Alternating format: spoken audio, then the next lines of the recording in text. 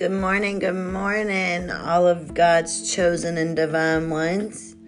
Hope you're having a blessed day on this Saturday. I've come to you this morning to give you some word that the Lord has been putting on my heart and my spirit. He has brought me to this word 2 times now, and it is meant for me to come on here and share this with you guys. Coming out of Ezekiel 9 this morning. It's the death of idolaters. So we are not to idol anything other than God. We are supposed to put God first in our life. We can idol other things sometimes.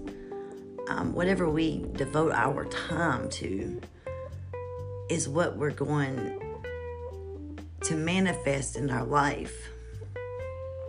So if we are devoting our time to serve God and God's people, to do His kingdom work, to love one another, just to be the best person that we can be each and every day, and just ask and pray for God to bless you with someone or a mission that you can help someone out in life.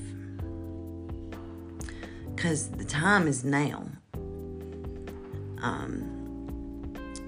Ezekiel 9. He cried also in mine ears with a loud voice, saying, cause them that have charge over the city to draw near, even every man with his destroying weapon in his hand. And behold, 6 men came from the way of the higher gate, which lieth toward the north, and every man a slaughter weapon in his hand. And one man among them was clothed with linen, with a writer's inkhorn by his side. And then they went in and stood beside the brazen altar. And the glory of the God of Israel was gone up from the cherub, whereupon he was to the threshold of the house. And he called to the man clothed with linen, which had the writer's inkhorn by his side. And the Lord said unto him, go through the midst of the city, through the midst of Jerusalem, and set a mark upon the foreheads of the men that sigh and that cry for all of the abominations that be done in the midst thereof. And to the others he said in mine hearing, go ye after them, after the city, and smite. Let your eyes spare. Let not your eyes spare, neither have ye pity. Slay utterly old and young, both maids and children and women, but come not near any man upon whom is the mark and began of them in my sanctuary. Then they began an ancient man, which were before the house.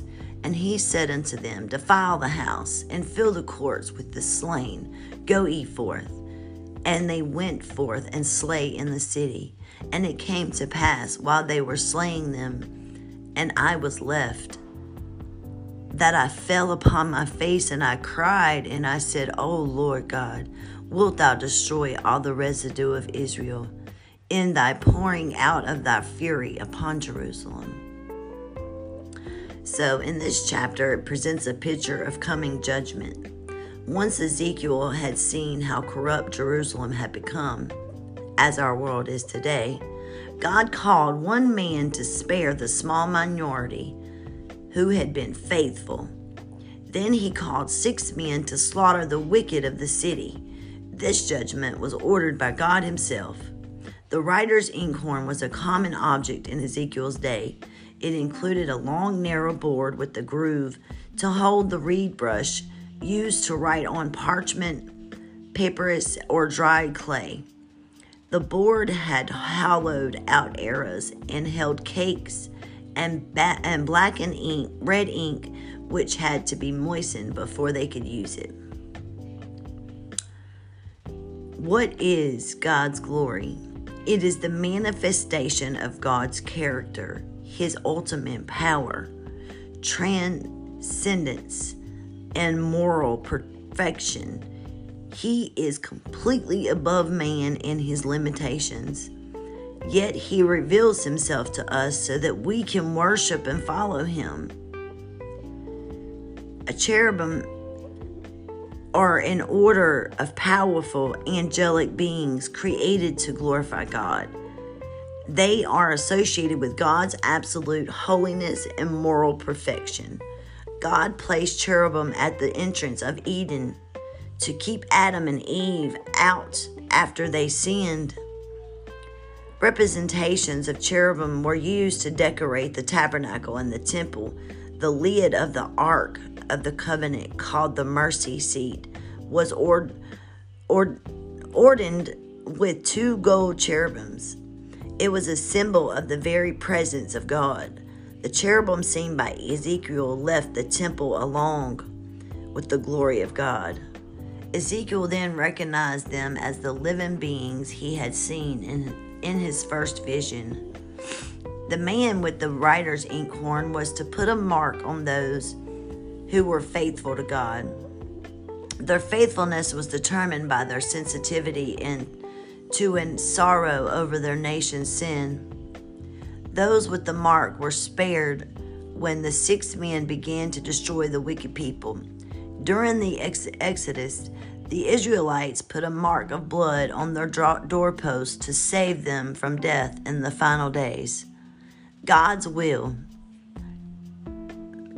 mark the foreheads of those destined for salvation, and Satan will mark his followers, who, like him, are destined for destruction. When God punishes sin, he won't forget his promises to preserve his people. The spiritual leaders of Israel blasphemy promoted their idolatrous beliefs, and the people abandoned God and followed them. Spiritual leaders are especially accountable to God because they are entrusted with the task of teaching the truth. When they pervert the truth, they can lead countless people away from God and even cause a nation to fall. It is not surprising then that when God began to judge the nation, he started at the temple and worked outward. How sad that in the temple, the only place where they should have been teaching God's truth, they were teaching lies. That's all I have for you guys today. I hope you have a blessed and positive day. Until the next time.